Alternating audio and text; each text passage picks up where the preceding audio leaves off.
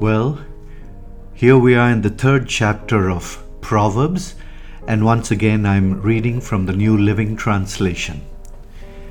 My child, never forget the things I have taught you. Store my commands in your heart.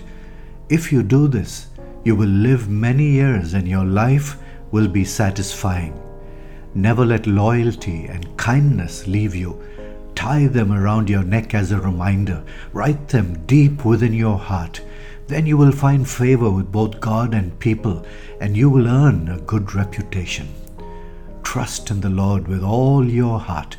Do not depend on your own understanding. Seek His will in all you do, and He will show you which path to take. Don't be impressed with your own wisdom. Instead, fear the Lord and turn away from evil. Then you will have healing for your body and strength for your bones. Honor the Lord with your wealth and with the best part of everything you produce. Then He will fill your barns with grain and your vats will overflow with good wine. My child, don't reject the Lord's discipline, and don't be upset when He corrects you, for the Lord corrects those He loves, just as a father corrects a child in whom He delights. Joyful is the person who finds wisdom, the one who gains understanding. For wisdom is more profitable than silver, and her wages are better than gold. Wisdom is more precious than rubies. Nothing you desire can compare with her. She offers you long life in her right hand and riches and honor in her left. She will guide you down delightful paths. All her ways are satisfying. Wisdom is a tree of life to those who embrace her. Happy are those who hold her tightly. By wisdom, the Lord founded the earth. By understanding, He created the heavens.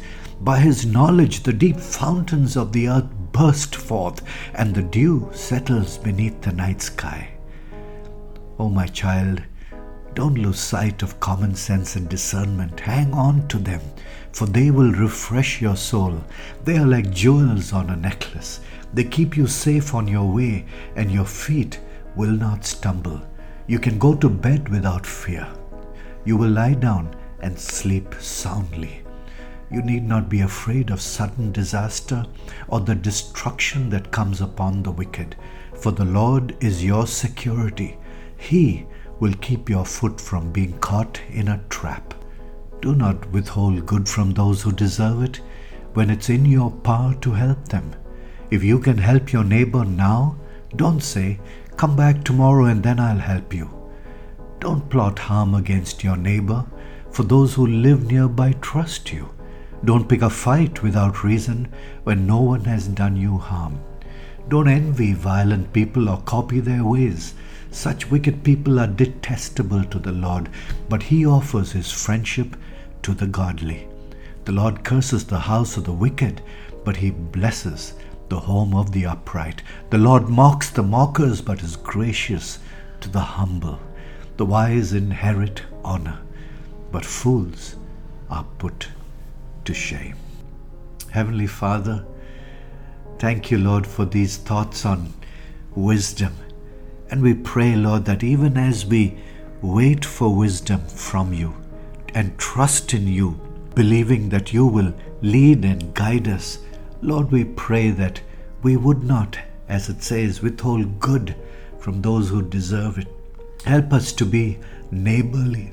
Help us not to plot harm against people, not to envy violent people or to walk in these kind of paths, Lord. But help us to walk in a path, Lord, where our homes are blessed. Help us to walk in a place, Lord, where you will be with us, affording us the wisdom to navigate the path of life that you have called us to walk on.